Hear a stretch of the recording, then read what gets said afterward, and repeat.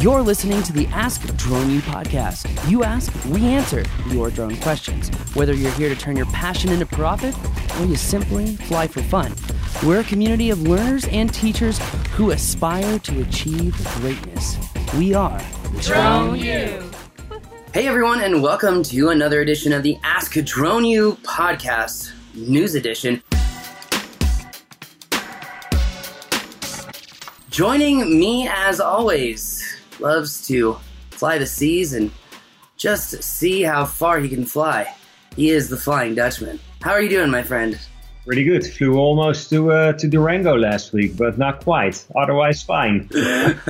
Yeah, I'm sad to hear that you didn't make that journey, and I think others are sad to hear about some of the developments that are coming on this new show.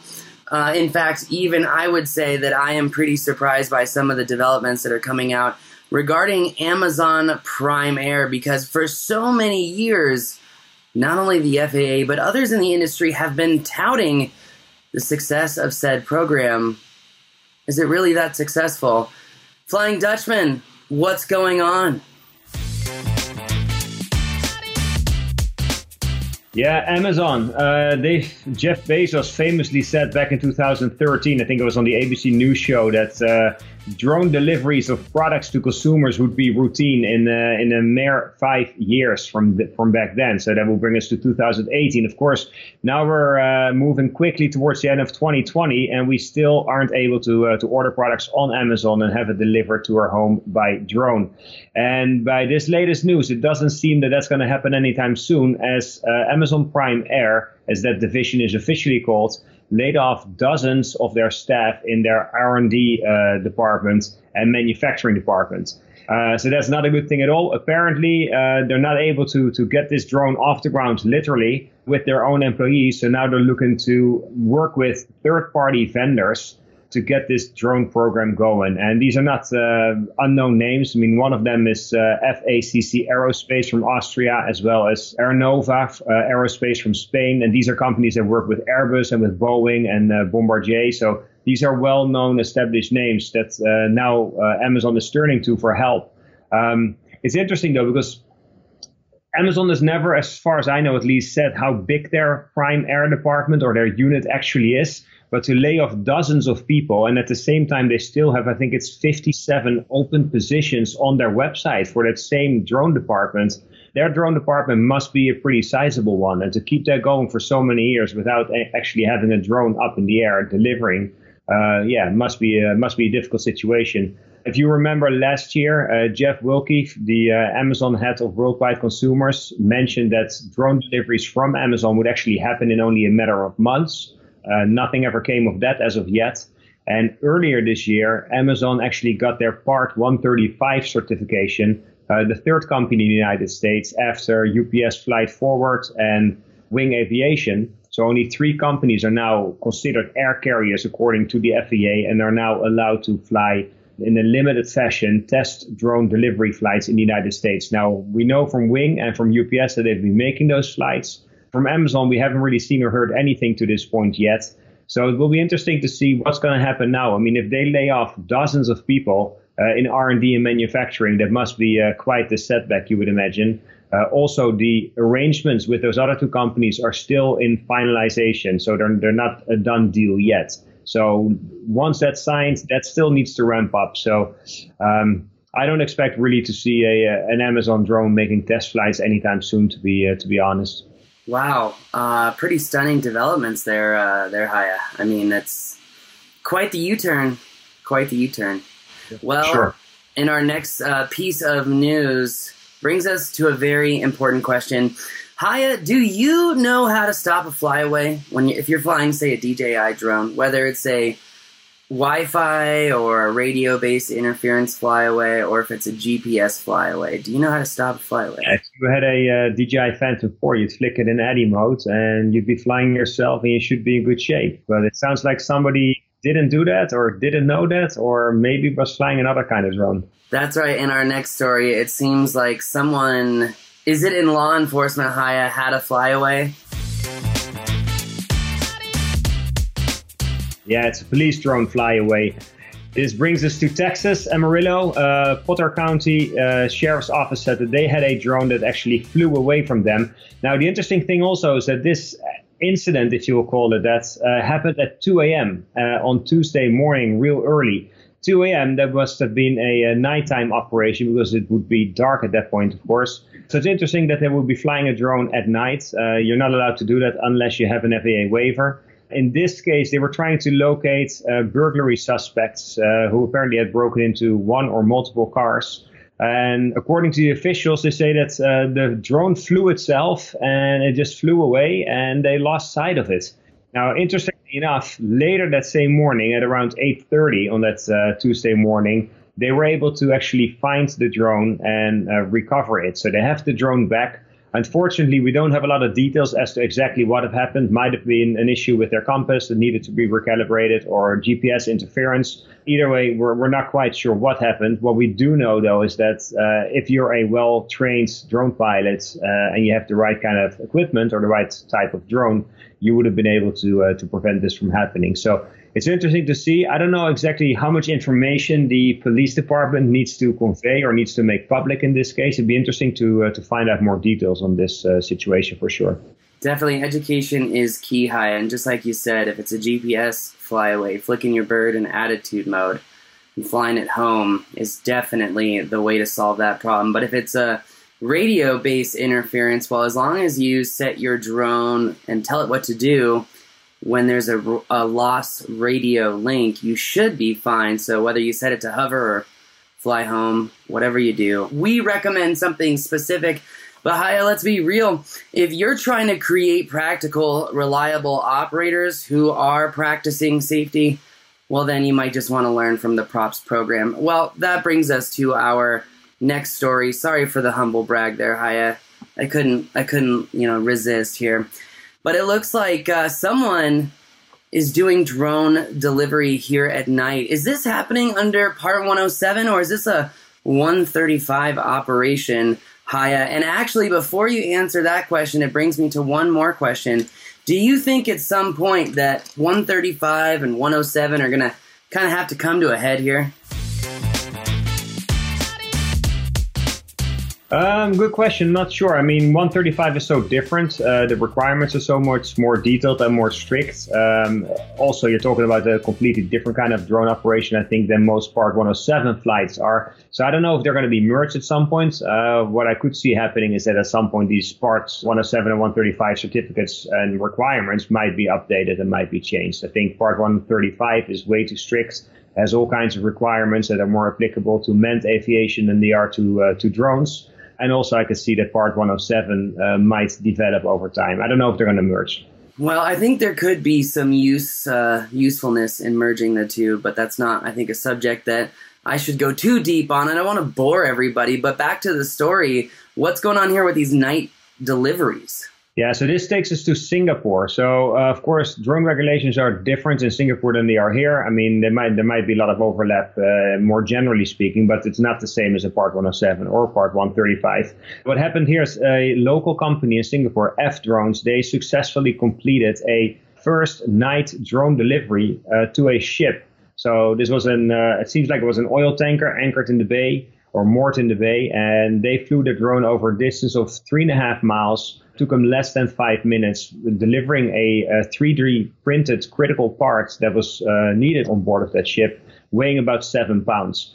And the fact that you can actually safely, quickly do that, even at night with a drone, is a huge advantage. I mean, normally they would have sent somebody out in a smaller boat, going out to this massive tanker, if you will. And if it's a critical part and if it's urgent, and if that needs to happen at night, then of course there's some risk involved in getting somebody from a smaller ship aboard one of those big oil tankers. So if you compare that process with now being able to just send a drone out that does this delivery in less than 5 minutes, flies at night, lands on board of that ship, and just drops off the package, yeah, I think that's a huge advantage in time, in risk, in money as well. So yeah, it's a good thing.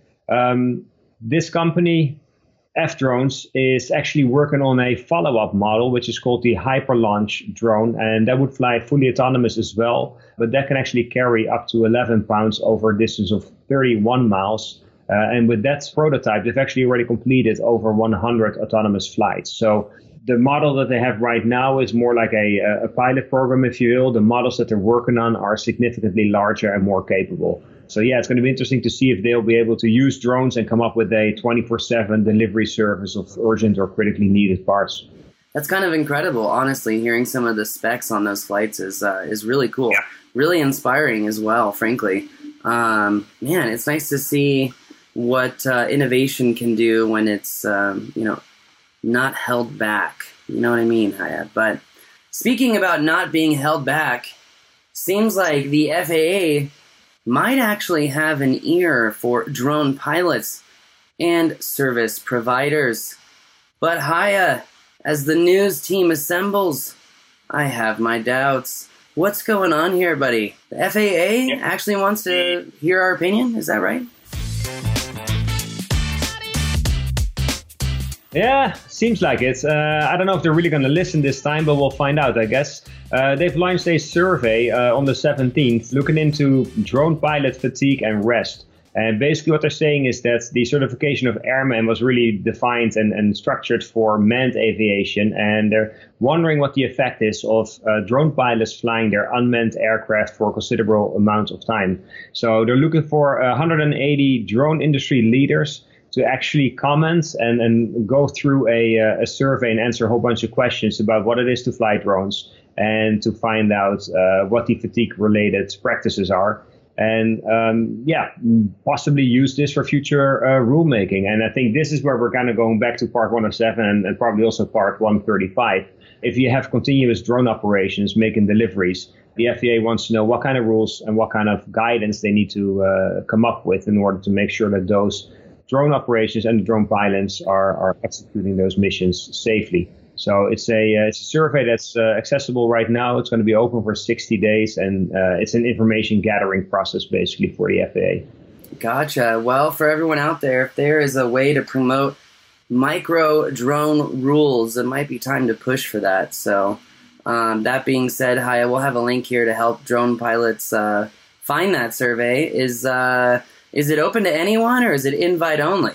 I would imagine that it's invite only. I couldn't really find any information on that. So there might be a chance that you can just apply and that they'll screen you before you get full admission, or I don't know. But they're looking for about 180 people to participate in this survey. Huh. And so we don't have more information on how they're selecting these 180 people.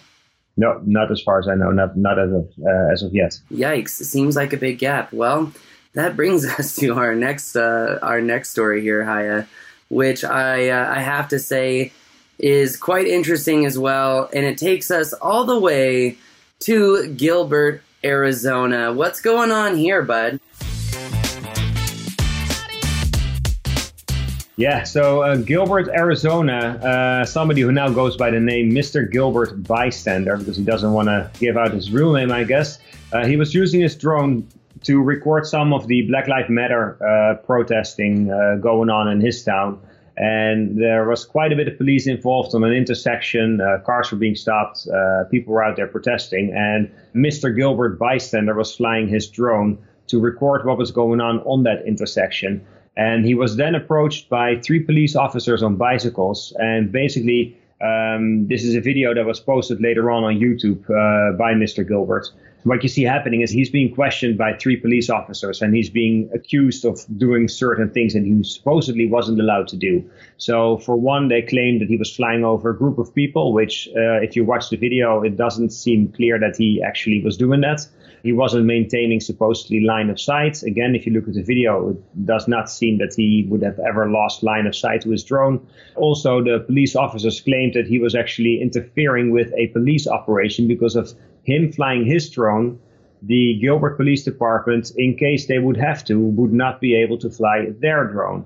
Now, I've never heard of a situation where 2 drones are not allowed to be in the same airspace at the same time. You can argue about whether that's safe, yes or no, but as far as I know, you can have a drone up in the air and fly a second drone right next to it. So he was being accused of a bunch of things, and Mr. Gilbert, I think in the video, kind of felt threatened. I mean, he was almost surrounded by police officers. Then a 4th guy came in to the discussion, a 4th police officer as well. So he refused to really participate and identify himself. In the end, he did. Had he not done so, the police officer said they would actually arrest him. It's an interesting video. It's quite detailed. Also, the explanation that comes with it. So if you're interested in a topic like this, I would definitely say go ahead and watch it.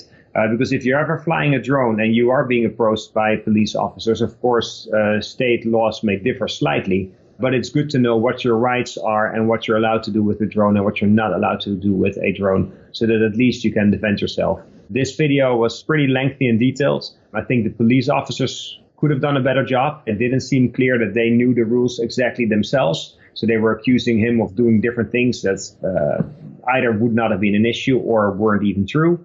I think Gilbert himself was a little bit overwhelmed and felt pressured and possibly even threatened. So it was an unfortunate situation altogether, but it's a good example of how these situations can develop. And I think as a drone pilot and you're out there flying, it's better to be prepared and kind of know what you would do in a situation like these. Yeah, definitely. Couldn't agree more, Haya. Being educated on what you can and can't do and being able to prove it is important. That being said, in your article, it looks like this made it to the FAA. What did they say in response? The FAA actually sent him a letter. He was reported by the Gilbert police to the FAA. I haven't seen the letter, but I suspect it's pretty much the standard letter that the FAA sends out to drone pilots who are accused of something or suspected of doing something. And typically the letters that I've seen, they would point to safe and responsible drone flying, explaining what the rules are and explaining where you can find more information on these rules. I don't think in terms of getting this guy into any trouble, I don't think anything happened there. I think it was just a warning letter, if you will, or informational letter. Gotcha. Gotcha, Haya. Well, I'm sure that there's more to this story because it would be interesting to hear from both sides, because it would be scary for the inhibiting police to do their job. What is it called? For you to be charged with that when flying a drone, when a lot of people argue the First Amendment right, you know? So anyway, complicated subject. I'm sure there's more to the story. Very interesting, though. Very interesting, Haya. But I do agree with you. You've got to know what you can and what you can't do. And sometimes having that information printed out is really helpful. In addition, I always carry with my Part 107 license the instructions from the FAA to local police to explain what is possible and what is not, and what they should be asking me for, like my registration information or like my Part 107 certificate. And having those things on you, well, is extremely important. And Haya, that brings us to our next story, which is more of a question. Let me ask you, buddy, because I'm super curious what you think here. With the release of the Osmo Pocket 2, with the Mini 2, and with you and I being 2 in one giveaway, it makes me wonder, did DJI just release the smallest stabilized production kit for remote workers? Because, you can shoot 4K 60 on the Osmo Pocket 2. The Mini 2 shoots 4K as well. It just seems like the creative possibilities here are off the charts.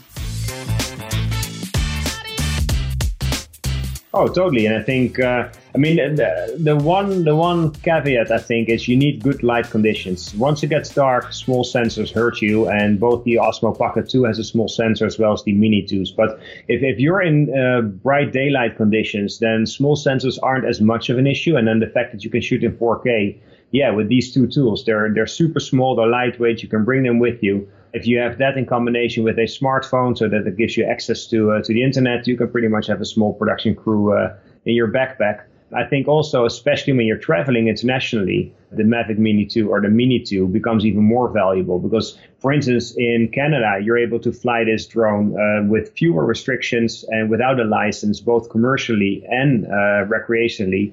And in Europe and the UK, the rules are going to be very similar to the Canadian rules, so giving you a lot more freedom as of January 1st.